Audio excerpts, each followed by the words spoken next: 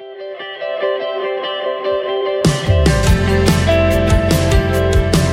listening to the Clear Creek Resources Podcast from Clear Creek Community Church, located in the Bay Area of Houston.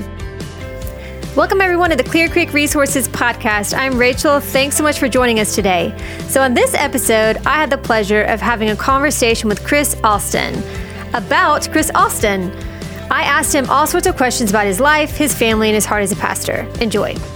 All right, Chris, welcome back to the Clear Creek Resources Podcast. Well, thanks for having me. It's good to have you back. Looking forward to it. Yeah, so you've talked about evangelism, and you've talked about leadership, and you've talked about princesses even. Yes. But today we just get to talk about you. Oh, that's awkward. That's awkward for me. I know it is for you, but I'm excited because we've done this a couple times. We've done it with Yancey and recently with Bruce, and we just opened up our 528 building, which is exciting. So exciting. Yes. And you're the 528 pastor, which we're grateful for. And it's been a long time coming, so it's a good opportunity to just get to know who you really are. All right. Who's the guy? We're going who's behind the curtains That's here right. to see what's back there. Exactly. It's going to be fun. And you're my pastor, so I love this. This is fun for me. Good. Okay, so we're just going to start with some general questions just about your role here. So how long have you been a pastor at Clear Creek? Yeah, so I've been a pastor at Clear Creek for the last 18 years, coming up in April. And so a long time. It's a long time. Yeah. And so it's been a great ride. So you are the campus pastor at 528, but you do a lot of things. What are some of your other roles? Yeah, so a lot of the here's some roles I've had over time that I've been at Clear Creek. I've been a student minister. I've been the small groups director.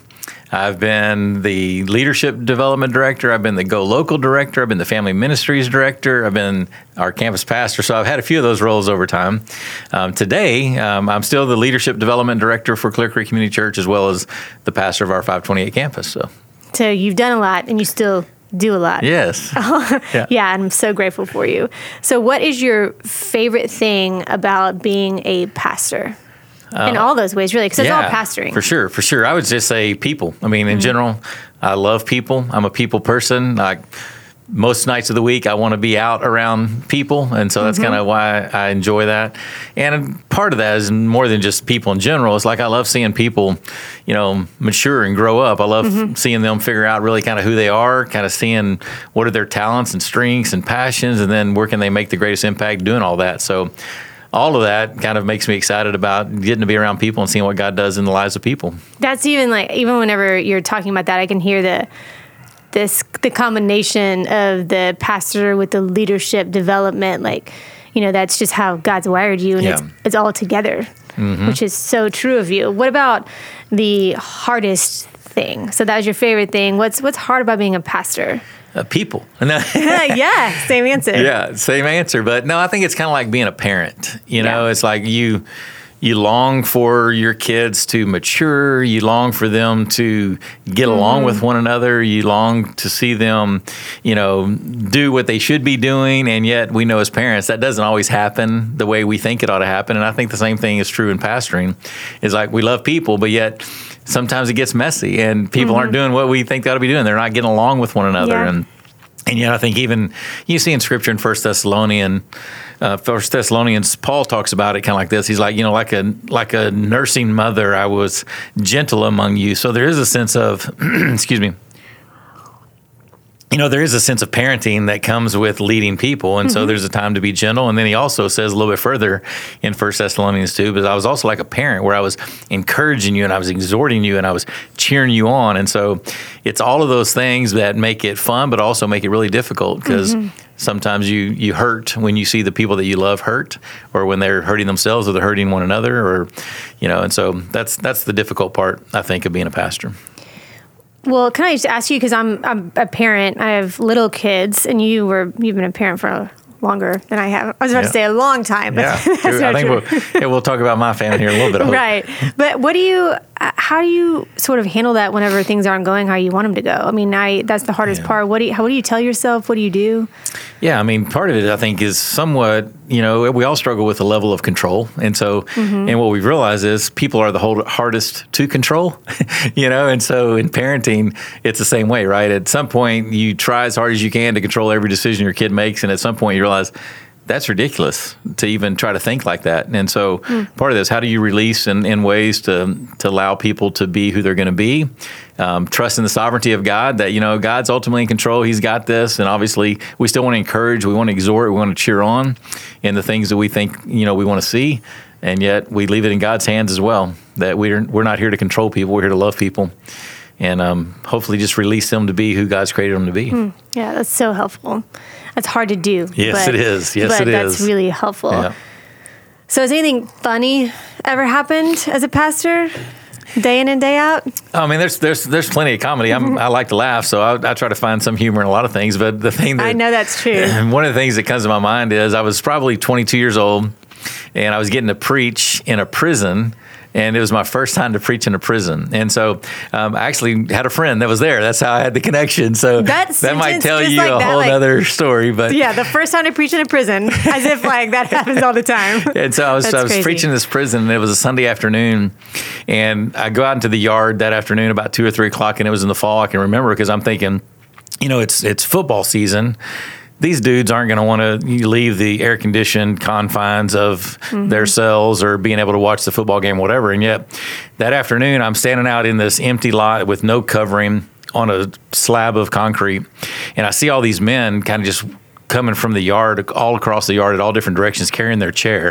And I'm thinking, wow, these dudes are actually coming out here to hear me preach. And so I'm like, man, I better bring it, right? I mean, I better do something, significant here. And I was young and dumb. And how old were you? And so I was 22. 22. And so I get up there and I start preaching, and I feel like, man, this is a good crowd. Like they're with me, right? And so I'm enjoying. I mean, they're literally a captive audience, right? I mean, so there they are. They're not going anywhere else. And so I get them for a little while. But then the funny thing that took place was all of a sudden this guy starts raising his hand in the midst of my talk, and I wasn't accustomed to that. So I literally stopped my sermon and I say, yes, excuse me, sir, do you have a question?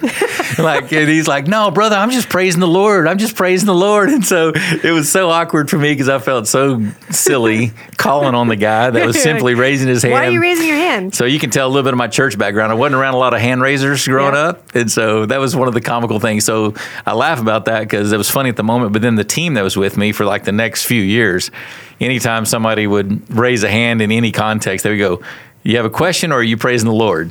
So that's hilarious. I always thought that was a funny moment. That's great. So if you could be something else, which I have a guess, but if you could be anything other than a pastor, what would it be? I'd love to hear your guess, or do you want to hear my answer first? Let me guess. All right. I think you would be a coach. I think you'd be a really, really good coach. I would enjoy that. There's a lot of similarities, probably, right? You want to encourage and exhort, and people don't always live up to the expectations and things like that. But no, here's my answer to that question. Okay. My answer is, I would like to mow lawns. Really? Yeah, literally, just I want to be outside, and it feels weird because I love people. But yet, it's there's just something about the solitude of being on a tractor, being on a lawnmower, mowing the grass, getting to smell the cut grass, getting to be out in nature. And the other beauty of that is, after doing what I've done for so many years, is I get to see an end result immediately. Yes. And so there's just something I'm like, man, how nice would it be just to go cut grass, see the end result at the end of the day, be out in nature, and have a little solitude. So give me a combine, give me a tractor, give me a lawnmower, and I'm pretty happy. Well, that makes sense. Yep. I've never actually mown a lawn, but it still makes sense to me. But I understand what you're saying. So I'm ready. I'm ready for springtime. I'm ready for the grass to start growing again. Yeah. So tell me a little bit about your family. That's fun. Who are your kids? Who's your wife? Yeah, so I'm married to Amy. We've been married. We'll be married 30 years in May of this year. Oh, so congrats. just around the corner. That's so a big one. Big anniversary coming up. And so we're looking forward to celebrating that together. So 30 years of marriage. We've got 3 daughters, ages 26 and 23 and 19.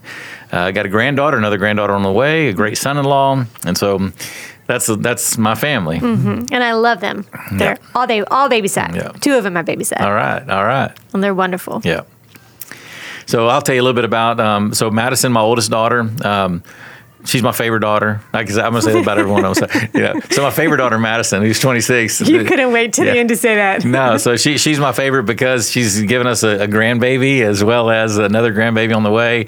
But no, I'm just really proud of her. She's a travel agent. She also runs a children's boutique. And she's always had a really strong work ethic. I mean, from early on, like in high school days, she was just working hard. And so she's continued to just have a strong work ethic. And I just love seeing her being a mom and love seeing her mature and grow up as a young woman. So that's Madison. She's 26. Mackenzie's 23. She's also my favorite daughter. She's working on her master's degree with University of Texas Medical Branch to be a registered dietitian. Graduated Texas Tech University and is now wrapping up her master's program. And so super proud of her as well. I mean, she loves Jesus. She's active serving in the local church in our children's and student ministries and just has a real compassionate heart towards people. And then Macy, my other favorite daughter, is 19, getting ready to be 20. And we kind of joke, I don't know if I should, we kind of joke, Macy's my son because I didn't have any sons. And yet Macy was the one that she loved to go to basketball games with me, football games with me. And we also call her my son because like she never checks in. She's totally independent. She doesn't need anything. She's like you. She's totally content. And so she's good, right? She's like, I'm like, Macy, are you still alive? And so she's like, oh, I'm fine. And that's pretty much the conversation, you know. But again, Macy's doing great in college. She's at Texas Tech, getting a degree in education and serving in their student ministry out there at her local church, and just think the world of her. So you're an empty nester now. We are an empty nester for the most part. Yes, so, right. We're starting to care for some of our aging parents, and so that's the new season of life that we're in, and so glad to have them around. And I'll give you a little more of my family. So Matt is my son-in-law, and love Matthew, proud of him and what God's done in his life and how he's using his gifts to serve in the church. And so at least gives me a boy in my home, you know, to have Matt around. And so we enjoy spending some time outside together and going to games together and that kind of stuff. That's so fun. Yeah. So tell me a little bit more about Amy. How did you guys meet? Y'all met in college? Is that right? Yes, we did. Yep. So she was a freshman in college. I was a sophomore transfer, just a kind of a small college just north of Lubbock. And so we actually noticed each other pretty early on in that first semester, right before school started. We happened to run in some same circles. What'd you notice? Well, she was beautiful. That's what I noticed. And it was obviously, she was just a real kind spirit. And so we kind of caught each other's attention pretty early on in her freshman year, my sophomore year of college. So what's your favorite thing about Amy? She's incredibly a kind person. I mean, she has a super gentle spirit. I mean, when she's around people, they feel cared for, they feel listened to, they feel known by her. And so she's just a real kind, I would say just patient, steady person. And so she's a good balance for me because I'm running fast and going hard. And so she slows me down. And I just love the way that she treats and loves people. She loves Jesus. She loves his church. So grateful for 30 years together. Yeah, I love her so much. Yep. So you have a good proposal story that I've heard. I think you should tell how you proposed to Amy. Well, how old were you? We were 20 and 19, I believe, at the time. 20 and 19. And so part of it was we had been dating for about 6 months, and we were, I would say, both kind of fairly mature and committed at that point to like, you know, if we're going to date, then it's probably going to be somebody that we're serious about. Still, I forgot that. 6 months. So we were together for 6 months, and I'd kind of dropped the ball on the college homecoming dance and party because I decided I was going to work instead that night, and so I kind of left her all alone at what was considered to be a pretty big deal in college, is to go out to this homecoming dance with your date. And so she never really let me live that down. And so what she thought was happening was really a makeup date. And so a couple months later, I kind of pitched it as, hey, I want to do a makeup date because I really dropped the ball on the homecoming thing. And so I said, I want you to dress up really nice because I want to make up, you know, for not taking my responsibility seriously enough back in October. And so this was this December timeframe. And so I showed up in a limousine and a tuxedo, and she was dressed looking beautiful. And I mean, it sounds impressive, but it was really a borrowed limousine, and one of my college roommates was driving it, you know? and so it was kind of comical. I mean, it was decent, but it wasn't like, but you know, a lot of effort. I didn't go spend a whole lot of money on this limousine, right? I don't even know what year it was. And the driver happened to be my roommate. So we show show up, and obviously she's like, oh, this is really sweet because he's kind of making up, for this missed date. And so we get into the limousine, and we're going to drive from our college town to Amarillo, which is about an hour drive. And so back in the day, in this limousine specifically, I had some fruit laid out and some other things laid out in there to make it feel fancy, and had some music playing. But it had a VCR player inside this limo, so this kind of dates it a little bit. Yeah, there you go. So, there it is. I had made a VHS tape of myself. And so I think I burned it. I hope nobody ever finds this VHS. I hope nobody ever finds this VHS tape. And so we get into the limo, and I pop in this VHS tape. So for our younger listeners, it's kind of a big boxy thing that you put into. Funny. And so all of a sudden, this beautiful scenery comes up. She's like, what movie are we going to watch? In the limo. Yeah, in the limo. I mean, so that was already pretty classy, and so we're going to watch a movie, she thought. But then in front of this beautiful scenery, I step in front of this beautiful backdrop scenery, and it's me on video, which kind of was like, this is weird. What are you doing? But I used it as an opportunity to film myself, just telling her all the amazing things that I thought about her, which again was probably pretty cheesy and everything, cool. But very romantic, right? Come on, this is what movies are made of. Everyone take notes. This is what movies are made of here, And so, and so while she's watching it, the last part of it, I say on the video, now turn and look at me, and she looks at me, and I kind of got down on one knee in the back of the limousine and opened up a ring box and asked her if she would be my wife. And that is so awesome. Yeah, so it was a lot of fun. So she said yes, and the funny thing about it was my limo driver, it literally had a black window that went up between us and the limo driver, so we had our privacy. And so we knock on the window, and he lowers the window, and my own limo driver, who was my roommate who was driving the limo, he didn't even know what I was doing. I'd kept it a complete secret. So he thought you were just making up for the date too. Yeah, he thought I was just making up for the date too. And so I told him, I said, hey, guess what? We're engaged. And so he was excited for us. That's fun. Yeah, he was excited for us, and took us to a restaurant, and we went inside and ate, and I gave him some shoe polish. I said, hey, when we come back out, we'll write on the window, just engaged. Oh, that's so fun. So we had a lot of fun that evening. You planned it out. I thought you're patient. I thought about everything. To not tell him, that's pretty good. Yeah, so it was a fun evening. Oh, that's so fun. So that was whenever she was 19, you said? She was 19, I was 20, and we married at 21 and 20. So that was a while ago. Yep. We don't have to say how long, but there were VHSs involved. So 30 years ago. Now you have grandkids. So yes. It's a totally different life. What's your favorite thing about that, about being a granddad? So my granddaughter is named Hadley, and so she's 6 years old now, and so, man, I love being a grandparent, right? And so she calls me Pops. Pops. Yeah, so I'm Pops. I like that. Pops and Gigi are our names, and I'd say one of the favorite things is just hearing that name, right? So when she uses the name Pops, it's just melts my heart. And we've been close her entire life, so it's been a great relationship to just do with her and do life with her. Going outside, jumping on the trampoline, playing outside in the leaves, riding bicycles together.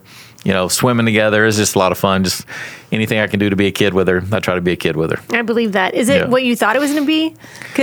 So whenever I talk to most people who are grandparents, they're like, this is so much better than being a parent. Oh, for sure. Right? I mean, again. I'm always like, what? Because I'm not a grandparent yet. Well, it all comes down to some of even what we said earlier. It's like, when there's difficult issues, you give them back to the parents, right? So that's the beauty of it. And so you don't have to do all that. And so it's nice just to be a friend and a champion of hers without feeling like I have to be the disciplinarian or I have to care for all of her needs. But I get to just come alongside the parents that are already doing most of the work. Yeah. And I just get to have fun. You really have all generations now. Yeah. Yes. And so we got another grandbaby about to be born, so we'll get to start fresh with a brand new another granddaughter. So, so we're from granddaughter all the way up through our aging parents are kind of around our house these days. And so from 84 down to birth is kind of my world right now. Yeah. Which I've been over there with them at your house, and it's really beautiful because you really don't see that very often in our society. But to have everyone in the same house is... it's really beautiful. It's not just at Thanksgiving, it's all the time, which I know has its challenges too, but... Yeah, it definitely has challenges, but I mean, there's a sweetness to having, generational generations together. You learn from each other. It causes you to slow down and appreciate people that are at different stages of life. It hopefully should cause you to be kind and tender, whether it be a small baby in the room or an aging parent in the room. And again, I think for me, that's a healthy thing because again, I tend to be driven. I tend to be going fast. I tend to be project oriented. And so it caused me to slow down and just, offer kindness to the seasons of life that are all around me. Yeah. Okay. So we're going to go through some just like quick round, fast questions about your favorite things in life. All right. Are you ready? I guess so. We'll see. Was I prepared for this? I don't know. We'll see. Yeah. Just some of your favorite things, just to give us sort of a shot of what it's like to be Chris. Okay, so first, what's your favorite meal? What's your favorite food? Oh, that's an easy one. It's sushi. Really? Yeah. I'm surprised. Yeah, for the longest time, it might have been just seafood in general, but sushi specifically. And so if my wife and I are going to go out, that's going to be our go-to spot. Really? And man, I'll eat my weight in sushi. I love sushi. So where do you go? Do you have a spot? Do you have a order? Masa Sushi is nearby. Yeah. And so it's an easy access to one nearby. And they do a great job. And so, man, I like it all. Okay. That's a fun answer. I'm surprised. Yeah. I thought you were going to say steak. No, I like sushi. Oh, I like it. All right. So what's your favorite thing to do on the weekend? Kind of back to my second job, right? It's like if I can be outside, maybe doing some landscape, being on a lawnmower, just being out in nature. That's one of my favorite things to do on the weekend. Or if it's more just being by the water, being near the lake, either in, on, or near the water would be a place that I would find happiness, curled up with a good book, maybe with a good view. And So when you are landscaping or mowing, do you like listen to things or are you just quiet? You just want the space? Yeah, there's nothing in my ears. There's no podcast. There's no music. It's just pure nature. And quite honestly, I don't even think about anything. Yeah. I mean, it really is a chance just to unwind, to unplug, and just enjoy being in nature. So you said a place with a good view. Yep. Is there a place you're thinking about when you say that, or is it just any good view? I mean, I don't know if there's an actual location that comes to mind, but a cool blue lake with a mountain view in the backdrop, it's a hard place to be for me. That sounds good right now. Okay, so I have heard that you're coaching some 7-year-olds in baseball this spring, only because it's my son. Yes. It's his team, which is so great. But why? Why are you doing that? Why would you offer to coach? Yeah, so I've coached all my daughters. I've coached my granddaughter recently on a soccer team. And so, as I said, I have all girls in my life. And so it's just kind of fun for me to go, hey, maybe I'll get out there with some young boys and get out there and coach a little bit. And part of that is, I love sports. If there's anything to do with sports, I enjoy sports. I think it'd be fun. I love seeing these young boys. They just have a level of energy that brings me a smile. They're funny. Oh, they're a blast. They're hysterical. And then I think for me too, it's just a chance to be out in the community, which I'm always want to be intentional about knowing my community and knowing the people in my community and being available and accessible in the community. And so I thought, man, where is our community at these days? So many people, it's on the sports field in some form or capacity. So I thought, you know what? I'll give us some of my time. I'll do some volunteer work out in our community, and I get to help coach with your husband, which is a blast, and meeting some new guys that I never would have met before, and some of the other parents and things like that. And so it's already been fun. So I'm counting on us going undefeated when the year starts. That's right. We'll see about that. It's so fun. And even just telling people like, oh yeah, and our pastor's coaching too. They're like, what? I don't know how often that happens, but it's already like a neat thing that's happening. And I know you also, you go around a lot of, it's not just, this Little League team. Right. You're around everywhere in the community. Yeah. Again, it goes back to what I enjoy about being a pastor, right? There's people. And so where our people are, not just where do they gather on Sundays or, when we're hosting events and activities, but where are they just doing their lives? And so I just think it's fun to get out wherever our community happens to be gathered and be a part of that, whether it be a local sports place or a parade or local restaurants or wherever they might be. And so that's one of the beauties of getting to have a community church where we, kind of focus on certain geographies where we can really be available and know the people within our community. Yeah, I think you did such a great job of modeling everything that you preach from the stage, and that's really one of them, just investing in people and community. Thank you. And so I'm grateful for that. And it's motivating. Then you just think, oh, I can do that. I can coach a Little League team. I can go to the baseball park and love people. Right. So speaking of that, you are a leader and you are in charge of leadership development. So what's your favorite leadership resource? Like, what would you tell people? Yeah, so I mean, I do love leadership, and I don't know where that started in me. I think as a kid and then early adulthood, it just kind of began to emerge that, leadership was something that I really cared about. And so I spent a lot of time just studying and researching and learning and reading books. So I always laugh when somebody asks me, like, what's your favorite leadership book? Because again, in my categories, leadership is so broad, right? If it's, how do you lead yourself, and how do you lead others, and how do you lead teams, and how do you lead organizations, and, all these kind of things. So I typically say, well, what kind of leadership book do you want me to talk about? Because there's a lot of them out there that maybe fine tune on some of those. But in general, I would say there's some maybe an author that I find encouraging and inspiring when it comes to leadership. So Patrick Lencioni has written a lot of books on just leadership in general, and I always love his take. I mean, it always helps me to become a better leader, helps me think differently about some things that I might not think of.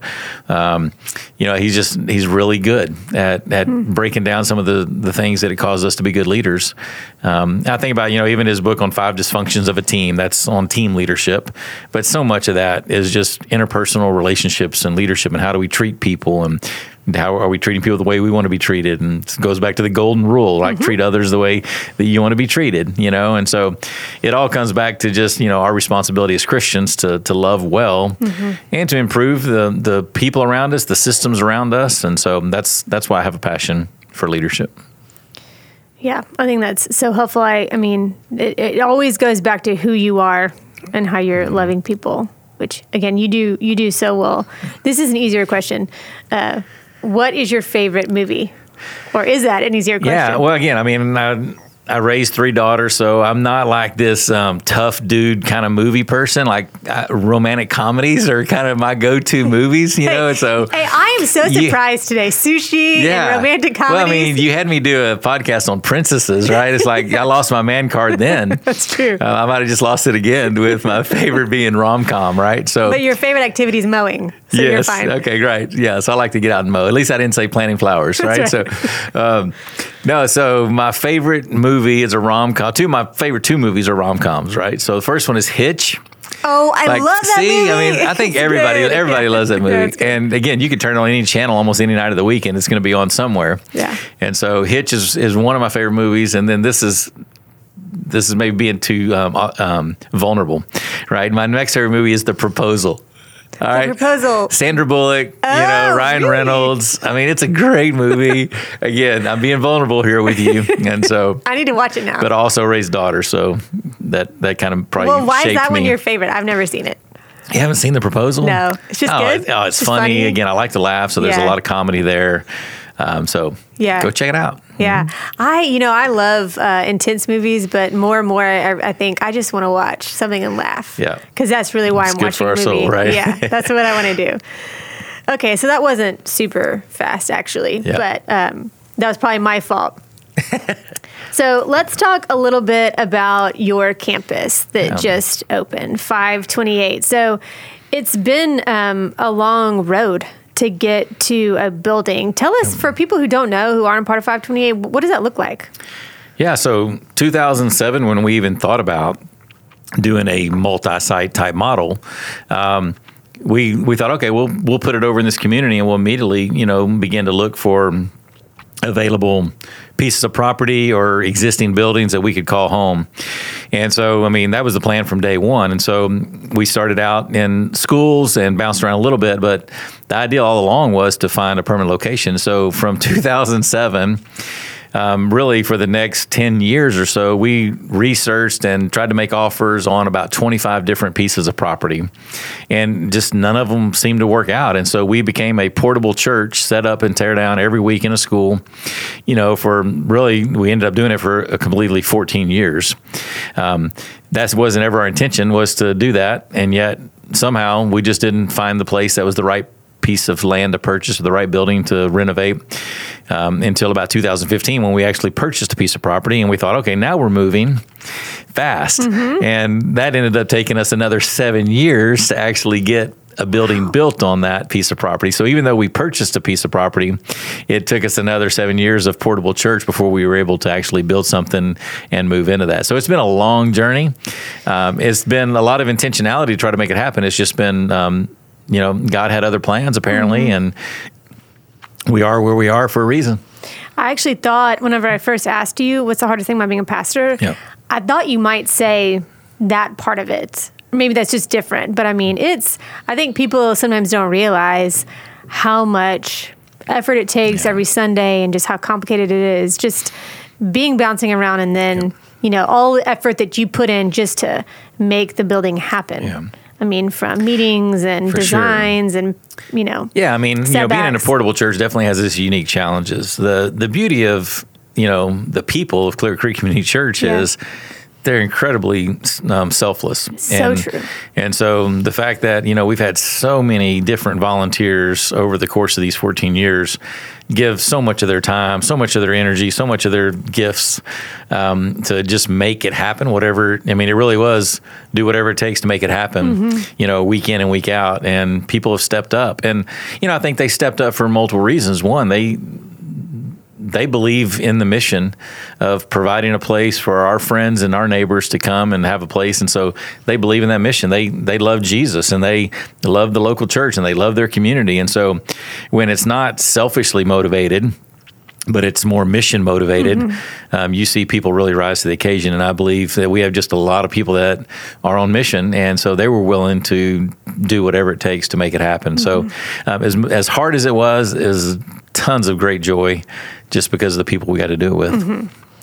So we opened the campus on Christmas, and you're still moving forward with opening it. Yeah, we're still putting in sound systems today that weren't ready yet, and there's still stuff out on cargo ships that haven't arrived yet, and so we're making it happen. But we'll eventually get there. So what's been sort of the most exciting part of that? Has there been a moment when you're just like, wow, this is really awesome? Probably, I'll mention two moments specifically. One, before we opened it up to the public, we had our volunteers in the room together. One, it was some of their first time to see the building completed, built out. I mean, our teams and our volunteers, they went out there to pray on that land.